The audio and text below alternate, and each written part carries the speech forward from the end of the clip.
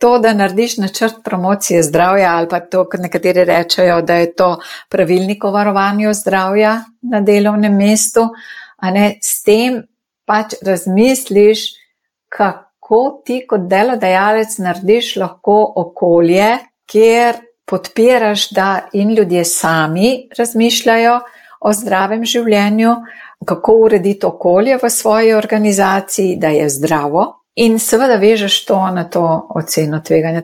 Vsak podjetnik je zgodba zase. Imamo pa skupne točke. Pika na P nudi drug pogled na tvoj podjetniški problem. Tudi za tiste, ki jih nimate. Poslušanje je anonimno. Dobrodošli na Sidov podcast z Urošem Čimžarjem. Živjo, podjetnik sem že od svojih študentskih dni. Vedno pa so mi srečanja z bolj izkušenimi pomagala biti še boljši. Zaradi tega še danes vsak pogovor jemljem kot priložnost za učenje. Tokratna gostja je podjetnica Tatjana Marčan-Zgrahek, ki je svojo kariero začela v raziskovalnih vodah na področju naravoslovnih znanosti. V 26-letni podjetniški karieri je na področju Life Sciences informacije ustanovila 2 podjetji, Arika in Chemomed, ter uspešno izpeljala exit iz obeh. Sedaj je aktivna kot vlagateljica in mentorica ter je članica Slovenskih poslovnih angelov. Svoje bogate podjetniške izkušnje prenaša na mlade podjetnike, ki vstopajo na podjetniško pot in potrebujejo pomoč pri vodenju in postavljanju procesov podjetij. Živijo, Tatjana, dobrodošla na našem podcastu. Živijo, Uroš, hvala za povabilo, z veseljem sem se odzvala. Ko podjetja dosežejo določeno velikost, rečem pa, že tudi, ko so ustanovila, imajo zakonsko obvezo, da vzpostavijo določene pravilnike. Ne? In kolikor jaz poznam moje kolege podjetnike, jih večina misli, da je to tako nepotrebna birokracija, pa nujno zlo. Ne? Ti pa, kolikor imaš malo drugačno mnenje. Ne? Sigurno so vsi pravilniki, ki jih moraš imeti, ki so zakonsko določeni, predstavljajo neko dodatno delo, ki pa moram priznati, niti ni nujno potrebno. Kakšni te pravilniki res predstavljajo dodatno delo, pa ne moreš tako implementirati v svoje delo.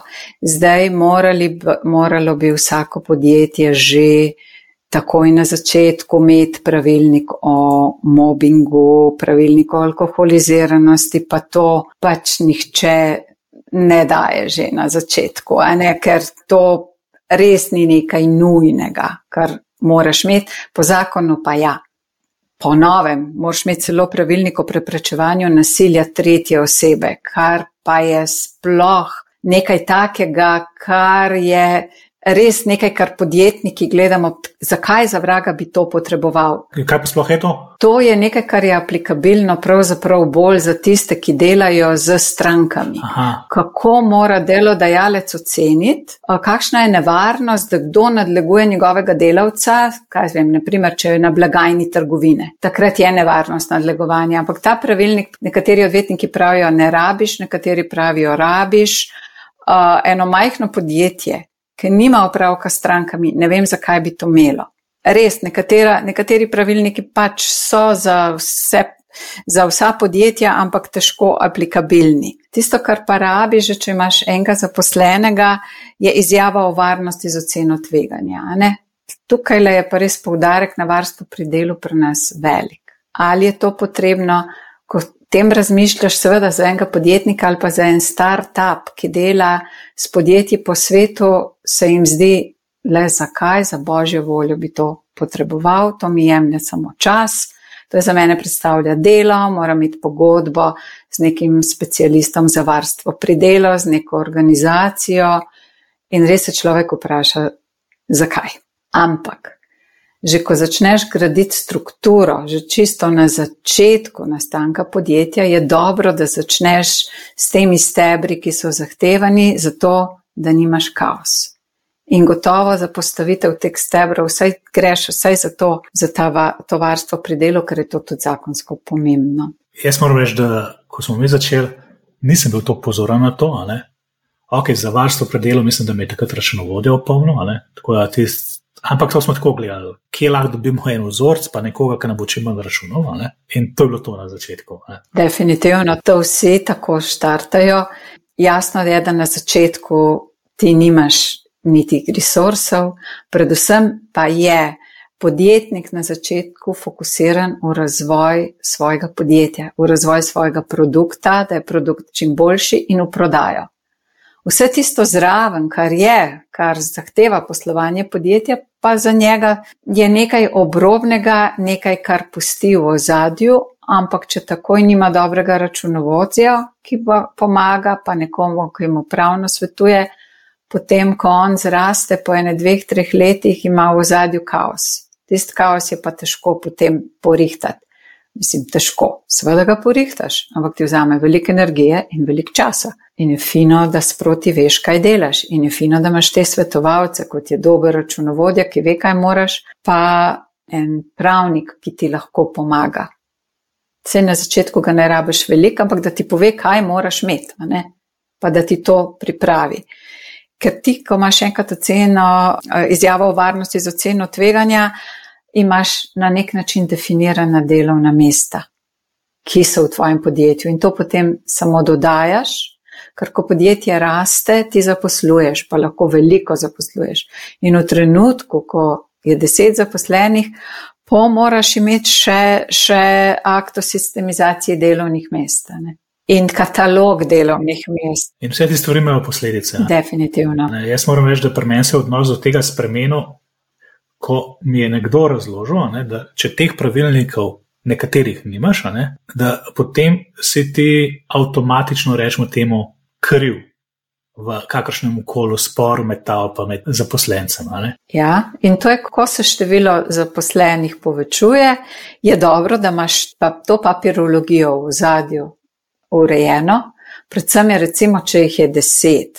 Pri nas je pri številki 10 podjetje iz mikro preide v malo podjetje in moraš imeti akt o sistemizaciji delovnih mest. Zdaj to je diskutabilno, a je to potrebno pri 10 ali je to potrebno pri 20, kot je v drugih državah.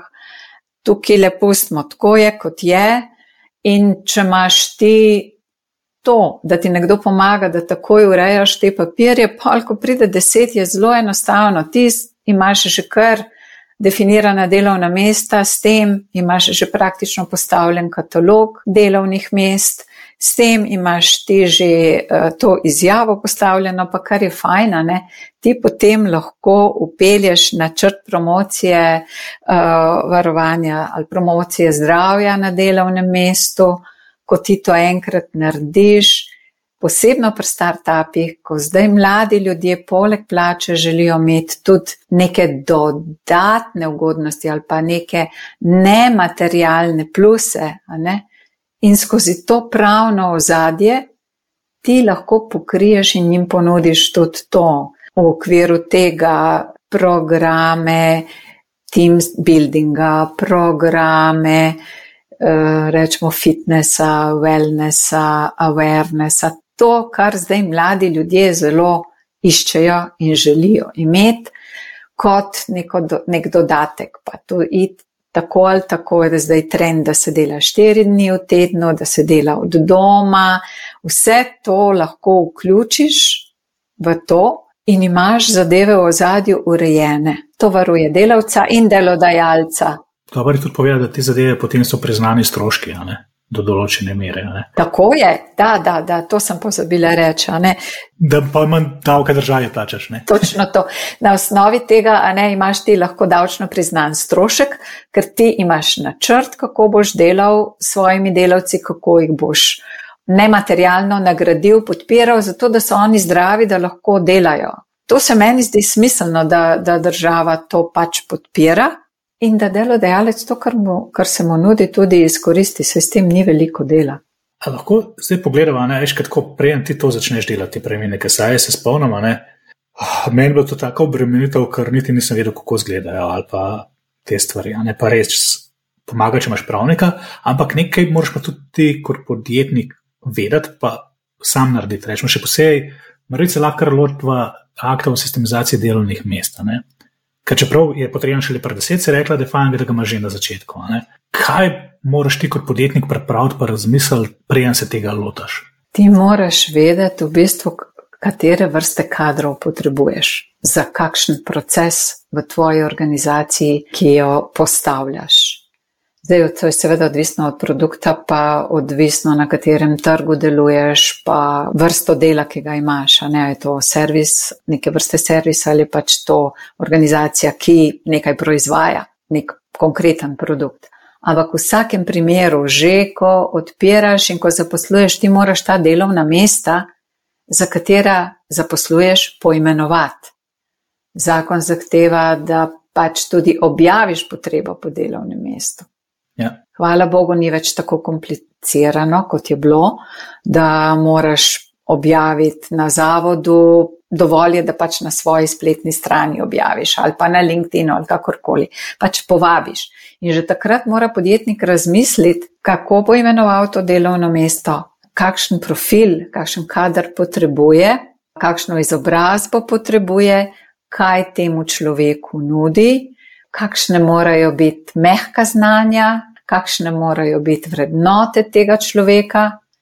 In to ni nič drugega, kot že priprava za katalog delovnega mesta. Pa katere naloge bo upravljal, ne? Vse to, podjetnik mora to že imeti pripravljeno, že ko nekoga zaposluje, to mora že pri sebi imeti definirano. Po resnici dostkrat ljudje v bistvu manjših podjetjih rečejo, mi rabimo še enega, a veš, niti ni. Ja, seveda rečejo, mi rabimo še enega, ampak on mora, že ko ga išče, že ko išče kandidate, on mora vedeti, kaj išče. Ja, pa malo bo tega delal, malo bo onga delal, je skoraj škoda, če preveč opišeš ali pa kaj takšnega, nekdo ima tak občutek, ne? Ampak to je itak živ dokument. To ni nekaj, kar ti napišeš, pa ostane za zmeraj. Aha. Fajn je, da že predno greš v intervju z osebo, ti veš, kaj bo on delal. In ko ti veš, kaj bo on delal, pač to je tudi opis delovnega mesta. Poenostaviti si moraš in pripravljati ozadje za naprej. To ni zdaj, da ti sebi zakompliciraš življenje, ampak da si ga poenostaviš, ker zaposloval boš še naprej. Ne, pa tudi nekaj je. Jaz se spomnim, ko smo mi to uvedli prvič, ko smo imeli tudi zunanjega svetovalca, pa so se delovna mesta podpisala, pa naredila. Vem, da sem jaz od ene sodelavke dobil povratno informacijo, koliko je to fajn, ker zdaj pa prvič res ve, kaj mora vse delati, pa da je tisto zdaj, če to dobro dela, da če svoje naloge naredi dobro, da potem dobro dela. Nekateri ljudje tudi rabijo ta del, da je zelo jasno opisano to delovno mesto in da vejo, kaj se od njih pričakuje. In pomaga pri jasni komunikaciji. Da se strinjam, različni smo. Nekateri ljudje so zelo dobro strukturirani in potrebujejo jasna navodila. Nekateri ljudje so pač bolj kreativci in jim je to, ne bom rekla odveč, ampak je nekaj, kar pač vzamejo in spustijo, da gre naprej. Ponavadi so podjetniki nekdo, ki ustvarja in so kreativci in jim je seveda to odveč in preveč. Zato je pa fino, da sodelujejo, tako kot si ti rekel, da si imel svetovalca. Saj tudi v svojem podjetju bivšem tega jaz nisem sama delala in na začetku, če ne bi imela dobro svetovanje strani računovodstva in dobro pravnico, ki je sodelovala z mano že od začetka, bi mi bilo tudi težko in bi bil kaos. Imela sem srečo, dovolila sem si pomoč. Se mi zdi, da jaz bom pa zdaj naredil sistemizacijo delovnih mest, pa katalog delovnih mest in to je za podjetnika absolutno preveliko breme in mu je odveč. Če pa on, takrat, ko zaposluje, to isto, kar premleva v svoji glavi, napiše v 3 stavkih in to shrani, ima že osnove za vse to naprej. Jaz sem dostikrat tako naredila, da nisem temu, tako kot zdaj vem, kaj bi mogla in to kasneje. Na začetku pač nisem tako kot vsi podjetniki, Ne. Potem mi je pa to jemalo dragocen čas, ki sem ga rabila za razvoj in produkta, in prodaje, in podjetja. Na kakšen način ti je malo čas kasneje, ker to nismo na začetku naredila? Ja, zato, ker to moraš enkrat narediti, pa nas je bilo že 5, pa je bilo že prometa, da smo se že v milijonih pogovarjali, pa je bilo ne vem koliko procesov prodajnih, pa je bilo treba skladišče, pa je bilo treba urediti vso dokumentacijo, pa knjigovodenje in vse, a zdaj pa naj bi jaz delala pa še sistemizacijo delovnih. Je pa tudi nekaj, v bistvu, kakor jaz vem, če imaš sistemizacijo, potem imaš tudi določene obveznosti, naprimer, če nekoga odpustiš z tega delovnega mesta, če zmanjšaš, rečemo, iz poslovnih razlogov, potem moraš nazaj to osebo zaposliti v naslednjih 6 mesecih, če zaposluješ, pa vse te stvari. Tako da mora biti podjetniki tudi malo previdni, kar se tega tiče.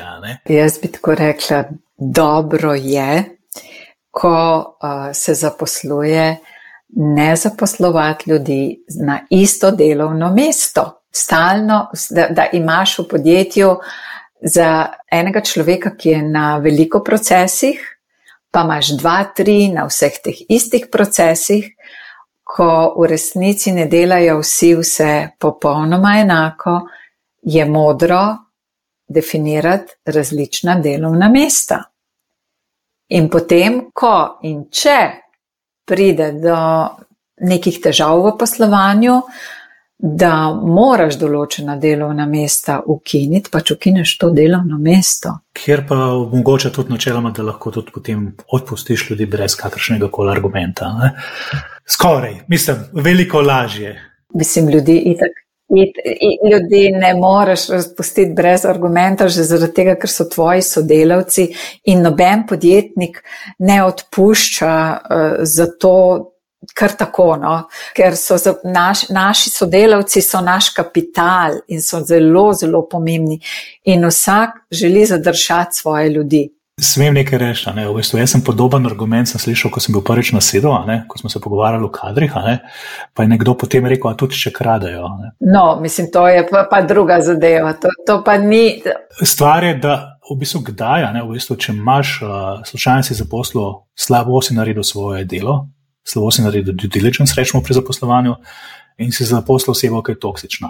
Ponovadi so te osebe tudi eksperti v pravnih ozadjih, pa kako se dela, skoraj bolj kot podjetniki. In zato je fajn, da ko podjetniki nekaj delamo, čist za svoj backup, da te, po moje, vsaj moja izkušnja, da te pravilnike res razumeš, kaj delaš in na kakšen način. Ja, da to je v bistvu tvoj pomočnik, ni pa samo ne bodi ga treba.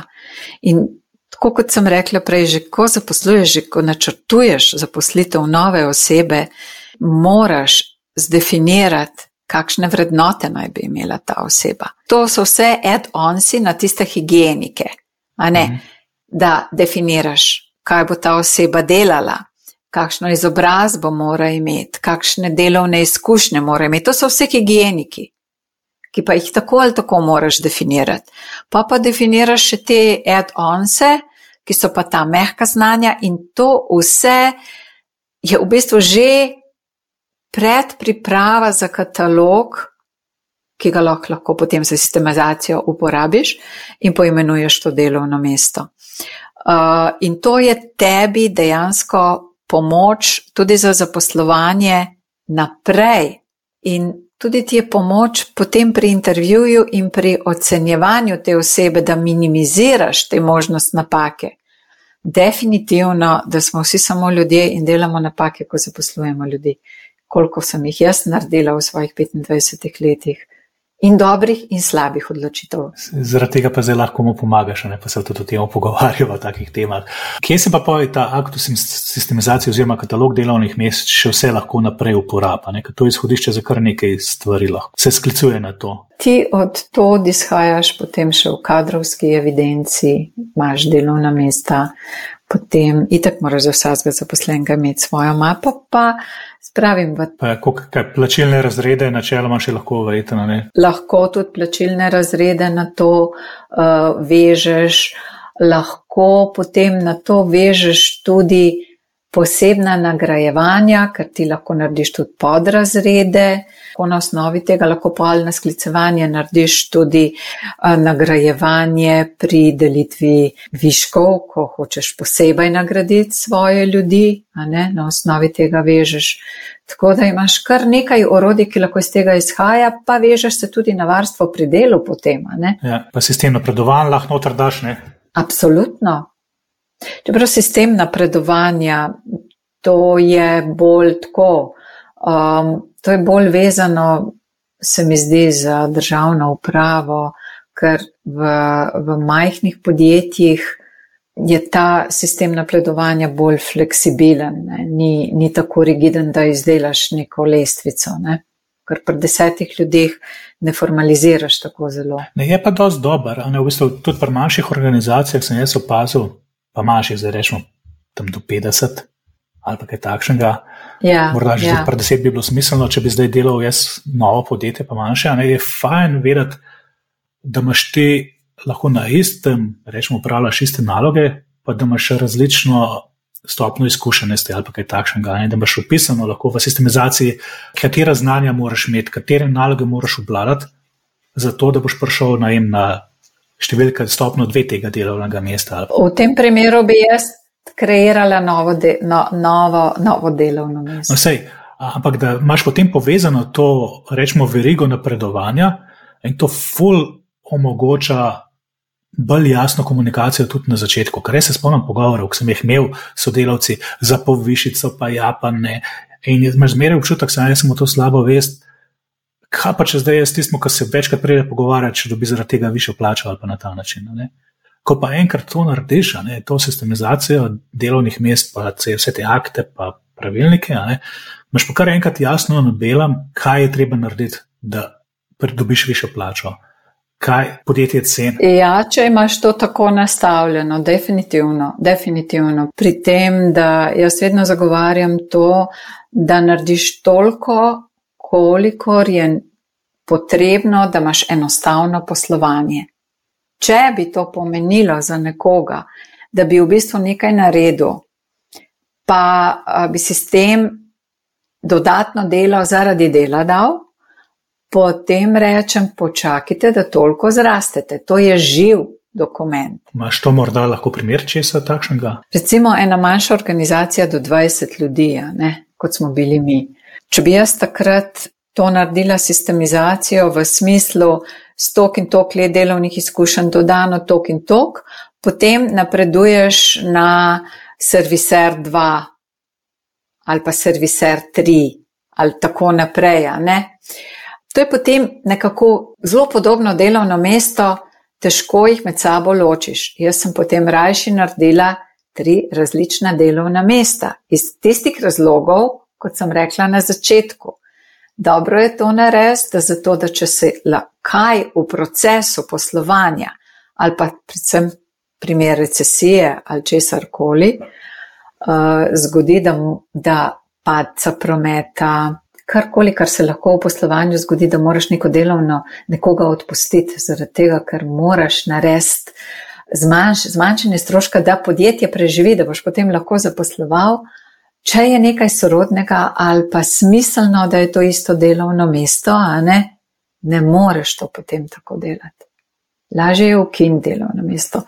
Tako da je treba ob tem tudi razmišljati, kaj če sta 2 koraka naprej. Jaz na začetku, moja napaka je bila, da je bilo to, da sem mislil akt o sistemizaciji nekaj, kar moraš imeti, pa ni važno, kako je napisano. To smo vsi mislili na začetku. Enako sem tudi jaz to mislila, ampak skozi čas, ko vidiš, ko imaš opravka z ljudmi, ko se srečaš z zaposlenimi, ker imajo različne karakterje, ker imajo različno strukturo, osebnostno in vse, vidiš, da je zelo pomembno, da imaš ta pravna ozadja za to, da je zavarovano podjetje in da je zavarovan delavec.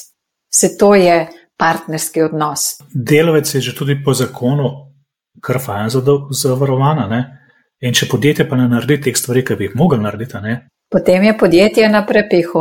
Ker to v bistvu načelno, če jaz se prav spomnim, pa zdaj ne vem, v bistvu, če do kakršnega spora pride, mora podjetje dokazovati, da je pravilno delalo. Absolutno. In če nimaš pravilnikov, avtomatično nisi delal pravilno. Ja. In te pravilniki niso noben bav, to so stvari, ki so na parih straneh, nekaj členov in se dajo dobiti. In pravniki pripravijo in na spletnih straneh jih dobiš, ampak tisto, kar dobiš, ti moraš prilagoditi za sebe. Ker ti moraš poznati svoje podjetje, nekaj energije moraš v to vložiti. Pa ravno to, dober pravnik ali pa dober svetoval si bo tudi rekel, da je še naredi več delovnih mest zaradi morda tega primera, ki se lahko zgodi. Kaj pa ti pravilniki, ki si jih na začetku omenila, o mobbingu, alkoholiziranosti pa to?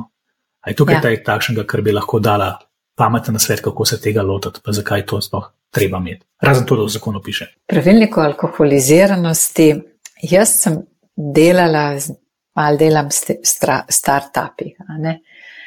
In odvisno je od vrste dela. Alkohol je v naši družbi široko razpreden in je tudi sprejet. Med delovnim procesom pa ni zaželen. In je fino določiti pravila igre, ki so vsem jasna in sodelavci o tem obveščeni in da naj se jih držijo, ker se lahko zgodi, da pride nekdo na delovno mesto alkoholiziran, ne? In ti nimaš podlage, da njemu rečeš, veš kaj, tole pa ni v redu, prosim, pojdi domov, če nimaš pravila, če nimaš tega dogovora med sabo in delavci, ker itak vsak delavc mora pravilnik prebrati in mora se držati pravil, ki so dogovorjeni v tej organizaciji. Se s tem, ko tam dela, je na to pristal. Tako da meni se zdi to čist koristen in ta pravilnik o alkoholiziranosti je nekaj, kar imaš na dveh straneh, prosim. Kaj pa noter, v bistvu imaš tudi pravico zaposlenega poslati na test, kako? Ja. Če imaš pravilnika, ne? Ja, definiraš, kdo ga lahko testira, narediš zapisnik in zahtevaš, da se z delovnega mesta odstrani in ga tudi lahko sankcioniraš, ne?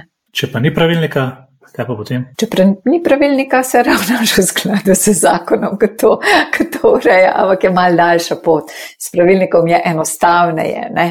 V vsakem primeru imaš poti s pravilnikov, je enostavneje, ker delavec je šibkejša stranka in reče, jaz pa zakona ne morem brati, ker ga ne razumem. Enostaven pravilnik pa mora prebrati, a ne, se je dolžen prebrati ga. Pa tudi v bistvu pogodbe o zaposlitvi se lahko napiše, da je seznanjen z vsemi temi pravilniki in to je to, ne? Pogodbe o zaposlitvi tako ali tako to piše, ne, se po zakonu to mora pisati, ne? Ker v pogodbi o zaposlitvi jasno piše, da je delodajalec dolžan zagotoviti popolno varnost na delovnem mestu, ne? In to sodi zraven, to sodi k temu. In pravilnik o mobbingu je ista zadeva, ne? To je nekaj, kar v bistvu bi jaz temu rekla etični kodeks podjetja, ki tako ali tako je, ker je skladen z vrednotami podjetja, kako bo pa postavil vrednote podjetja, je pa odgovoren podjetnik in direktor. Oni so tisti, ki postavljajo etični kodeks, ti imaš nenapisan etični kodeks podjetja, to je kultura podjetja, ne? In to pravilo o mobbingu je nek zapis kulture podjetja. Na nek način, ne? Mislim, da se mi obala strinjava, da je mobbing nesprejemljiv, ne? Absolutno. Je pa to stvar tega pravilnika, če se spet prav spomnim, da imaš noter napisan postopek, kako se ukrepa v tem, ne? Zato, da prvič s tem omogočaš ljudem, da vejo, kaj naredi, če se to zgodi, pa da vejo, da obstaja en mehanizem, da se to dela, ne? Drugič pa s tem omogočaš sebi kot podjetniku, ne? Da imaš postopek, ki je na voljo in če ga zaposleni, rečemo, upošteva, pa ti nič ne odreagiraš, potem si odgovoren, ne? Če ga pa zaposleni ne upošteva, ne? Potem je pa zaposleni spustil to možnost, ne? In tvoja odgovornost temu je manjša, rečemo, ali pa lažje dokazuješ, da si naredil stvari v to smer, ne? Spet, če večje podjetje je to bolj pomembno, kot če je 10 pa 15 ljudi, ne? Ali pa 20, ne?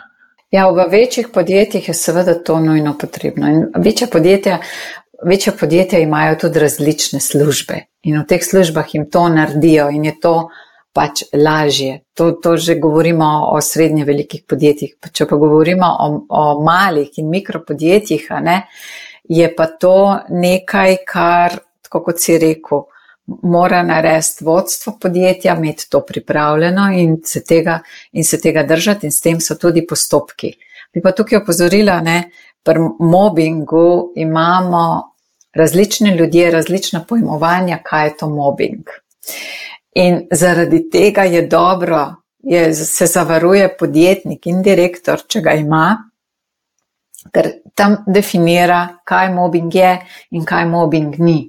Ker marsikdo, tudi mi smo imeli en tak primer, je nekdo rekel, ja, to je pa mobbing nad mano, če si mu dal nalogo, ki jo mora opraviti, pa jo ni opravil, pa si malo vprašal, pa si imel datum, si imel točno določeno, kdaj moraš.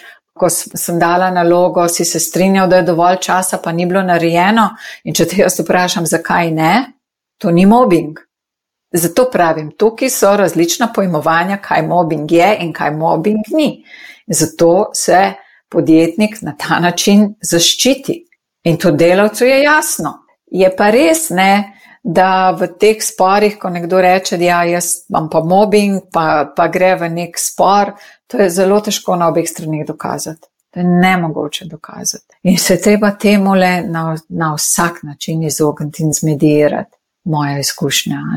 In kakšni te pravilniki absolutno pomagajo pri tem, da se to uredi. Če ne drugega, saj priješ v bolj enakovredni poziciji do medijacije, pa vse te stvari. Jaz se isto strinjam, pravilniki, kakršnokoli sodišče je v bistvu zadnji. To je zadnja inštanca.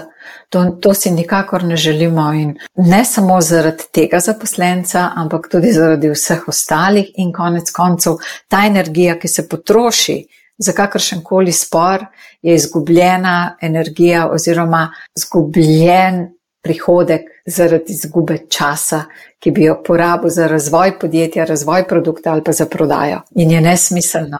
Kaj pa zdaj ta famozna ocena varnosti za oceno tveganja? To je tisto, kar moraš imeti na začetku, pa kaj vsem totalno odreče, Kako pa to lahko koristno? Jaz mislim, da je to je koristno zato, da potem narediš promocije zdravja. Res.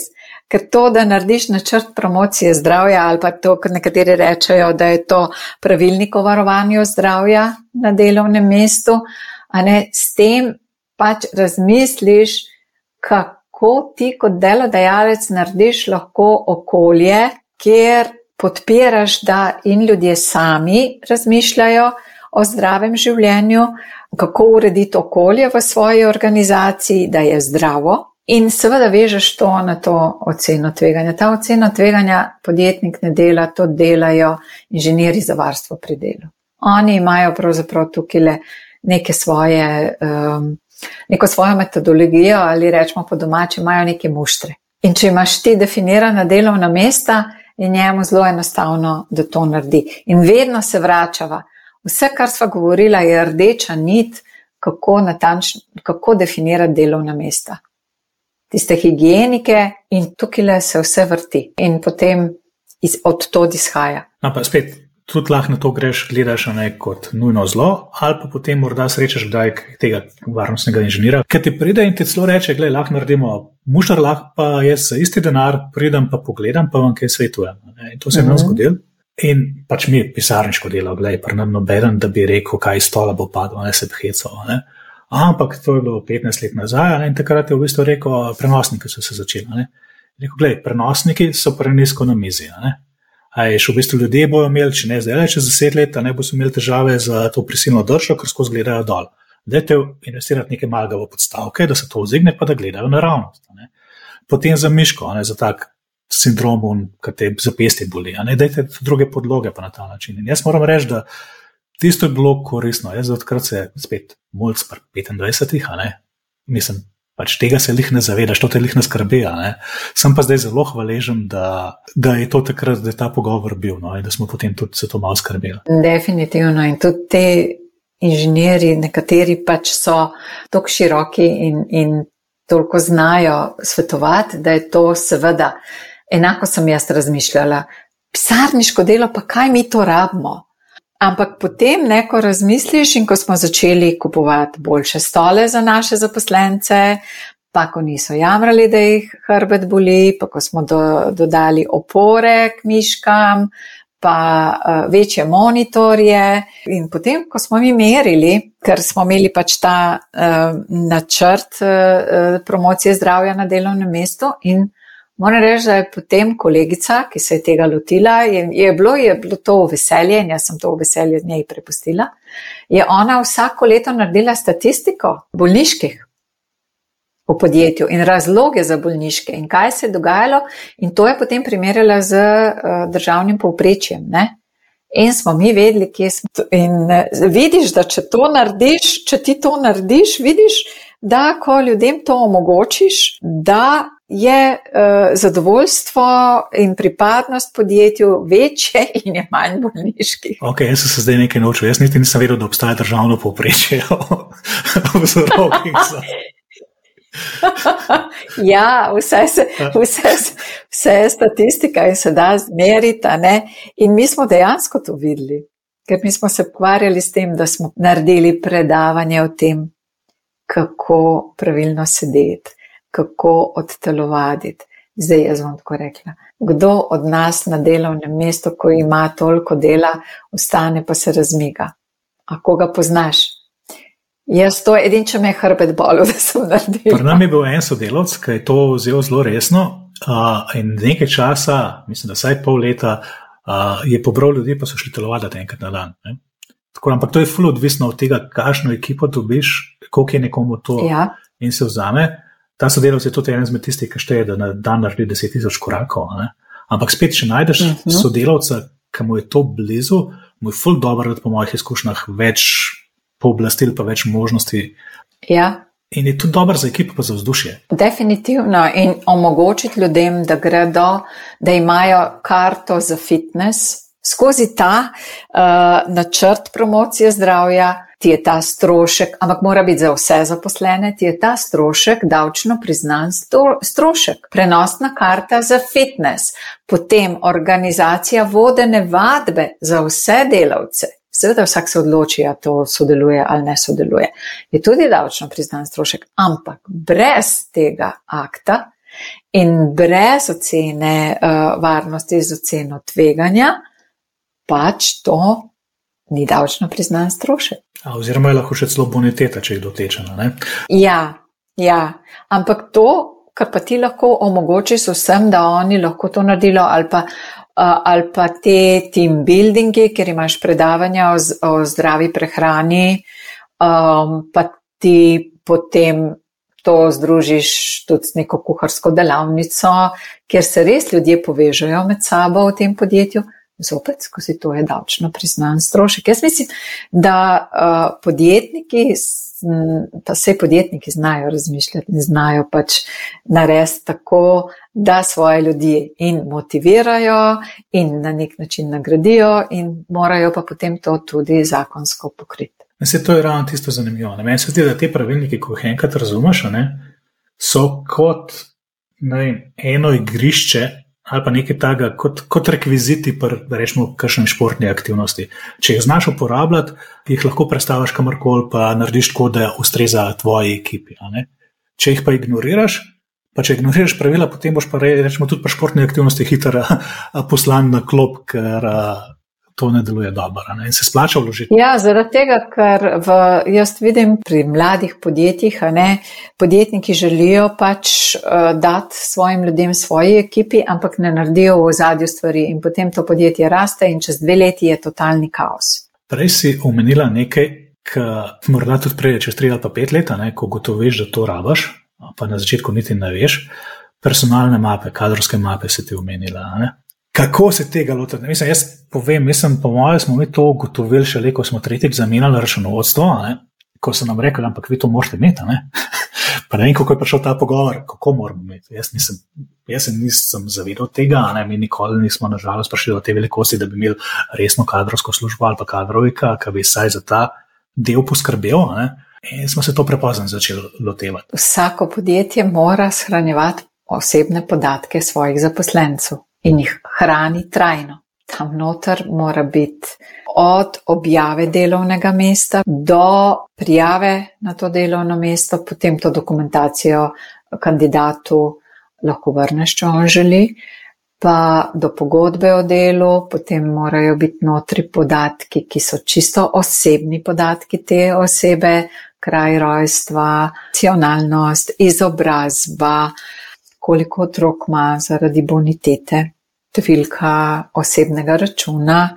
kraj bivanja, stalno bivališče, začasno bivališče, skratka podatki, ki so zahtevani, izobrazba, dokazila o izobrazbi in vse.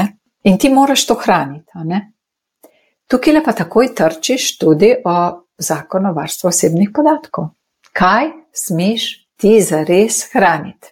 In zdaj pa je, boš imel ti zdaj pravilnik o varovanju osebnih podatkov, pa noter zapisati, katere osebne podatke boš zbiral, pa vsak mu dal, da to prebere, ali kako boš. Mi smo pač, tako so nam računovodje svetovali in tako tudi jaz svetujem naprej, bi rekla, narediš seznam osebnih podatkov, ki ga zbiraš od osebe, ki jo zaposluješ in prosiš, da ona sama to lastoročno izpolni in se podpiše, ker pač oni potem prostovoljno dajo te podatke.